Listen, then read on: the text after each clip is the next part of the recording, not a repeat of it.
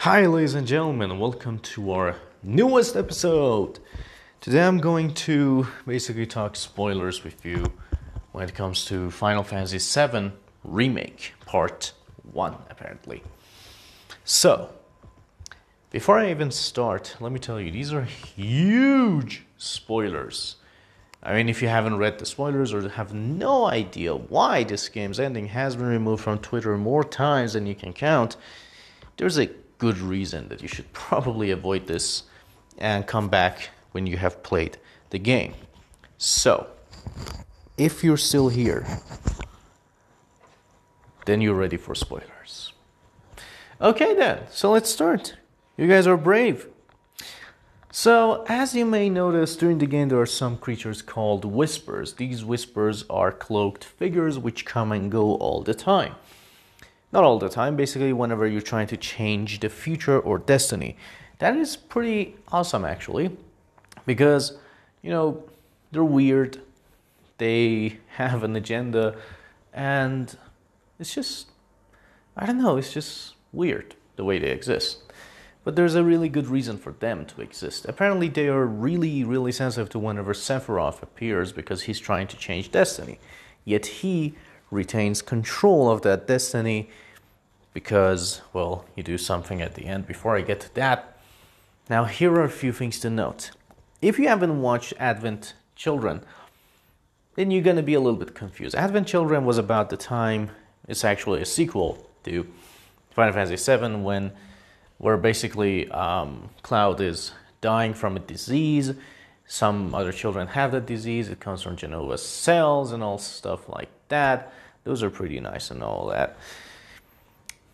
Until we are met with 3 different versions of Sephiroth. These guys come and are basically his remnants because apparently the Sephiroth can't return to the planet because of his genes or whatever. So he creates these 3 remnants, and one of them, Kadaj, if I'm right, actually absorbs the Genova parts so that he can become Sephiroth once more. He becomes Sephiroth, he fights Cloud, he loses, to which he says that I can never be erased, or I'm never just a memory. Sorry, this is the line. I'm never just a memory. So far, you know where I'm going with this. We have 3 different Sephiroths, remnants actually.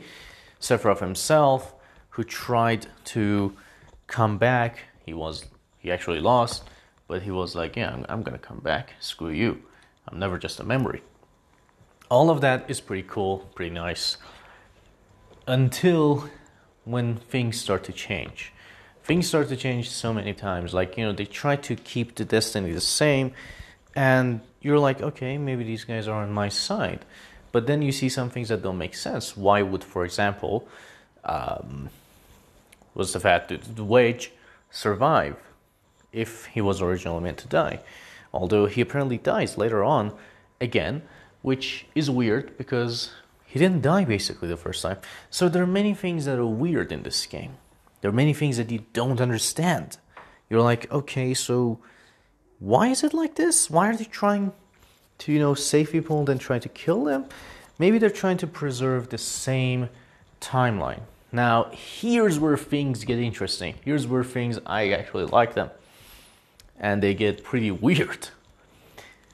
When you're fighting in the other part of basically the other world, where you're fighting Whispers and all that, you come across 3 Whispers. At first, people thought that this could be, you know, these people could be Tifa, Barret, and Cloud. Now, there are different theories regarding that. I'm going to actually state 2 theories that I think are very plausible and tell you why. Each of them works or doesn't. Now, the first one states that these are actually mirrored versions of these characters, because one of them fights barehanded, one of them has guns, one of them has sword, and they have it in the wrong arms.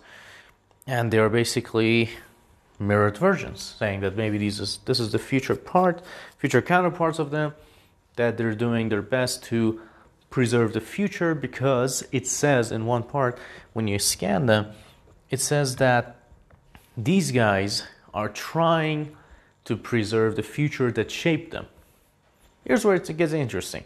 The future did not shape these guys, they shaped the future. Unless you're trying to tell me that the version that we see in the future, the Advent Children and Cerberus, they're basically different because something happens to them or whatever. Okay, I get that. However, there is a theory that works way better. This theory comes as saying that Advent Children has way more effect on the story that you might realize. As you may know, when the game came out, the movie Advent Children actually became free to stream on Crackle. That was weird. Nobody noticed that. I mean, people would say that, well, it's a compilation of Final Fantasy. Why not? It's probably a good move on them. But no, there's a reason. There are three exactly looking whispers. There are actually three of them. They look exactly the same except their weapons, just like the Sephiroth remnants. They have weapons that resemble those remnants. The sword, bare hand, and the guns. They resemble that. And when it says the future that shaped them, they're trying to preserve it, well, think about it. Future did shape them. Sephiroth was killed. Sephiroth had no chance but to create the remnants to come back. Henceforth, why they want to preserve the future. This makes much more sense than you would think. So, let's assume for a moment, these are them. They are trying to preserve the future.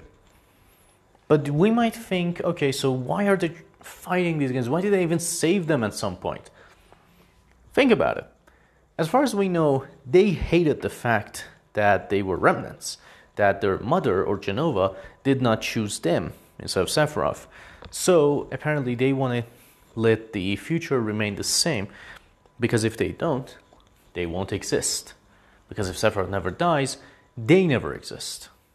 So they're doing their best to preserve it in any way they can, which is why they keep them alive. They change some part of the future and then correct it, and more importantly, they're trying to tell them something that, hey, you're not supposed to kill us. Remember that. I don't know if anybody has tried to lose to these guys. Probably would make sense, because maybe they tell you then that, hey, dude, hey, don't kill us. Probably, I'm sure many people died to them in hard mode, but still. This is a thing that really, really racks my brain. They're trying their best not to die so that they can tell these guys that, hey, stop changing the future. Sephiroth is meant to die all the time. Don't kill us. So, okay, let's get this straight. They're not supposed to basically get erased from history. They're supposed to save everyone. But unfortunately, they killed him. They killed the Harbinger. What happens? Well, basically, Sephiroth takes control of Destiny. He's no longer bound by it. He goes even to the edge of creation and gives a cryptic message saying, hey, you have 7 seconds, till you defy fate. Okay, now here's a thing. Apparently in the original, it took Sephiroth 7 seconds before he stabbed Aerith. And we are shown, well, technically there are kind of flashbacks if we're saying that this is a new timeline, the other timeline already happened. Okay, let's say that, yeah, flash forwards even, that Aerith will die. So, here is my thoughts on everything that can happen in part 2. And of course, you may not know this, but apparently Zack is also alive. And there's a huge correction that happens, there's a golden shower that happens, but this is the weird part. The golden shower also happens in the current timeline. Why? Did anybody notice that? If this is a correction, Zack will probably die again. But the thing is, What about the rest of the thing? How did the rest of it happen? I mean, was it happening at the same time? I mean, the plate, all of that? What's going on?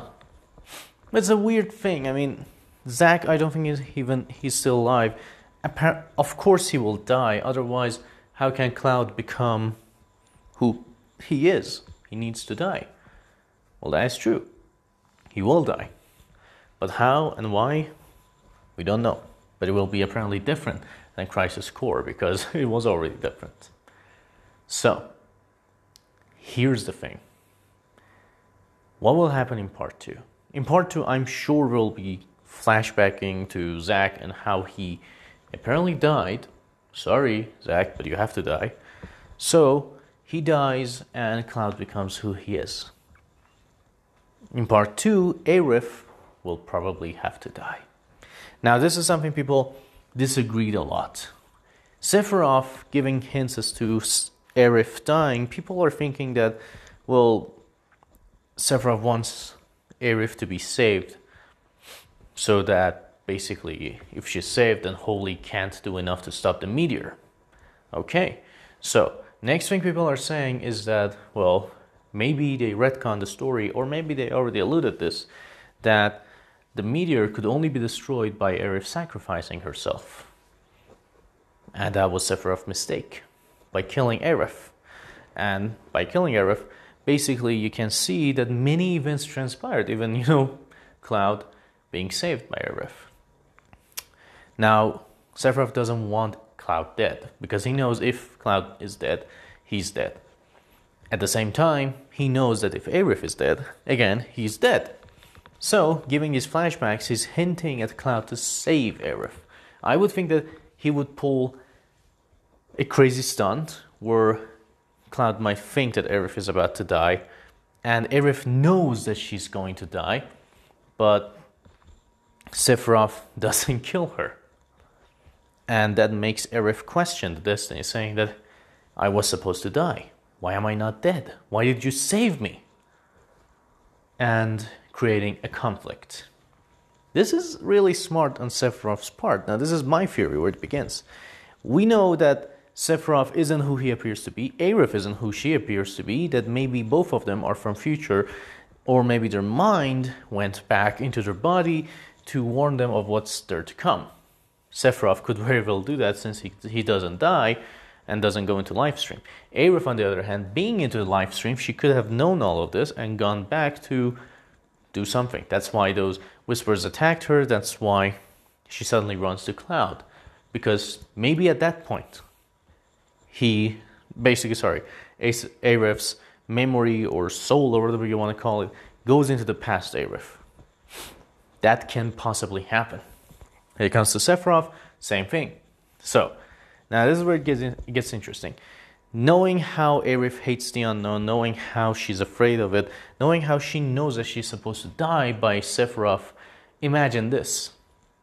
Sephiroth pulls a stunt, again, like I said, doesn't kill Aerith. Aerith gets mad at Cloud for doing this, and, well, basically, it creates a conflict of interest.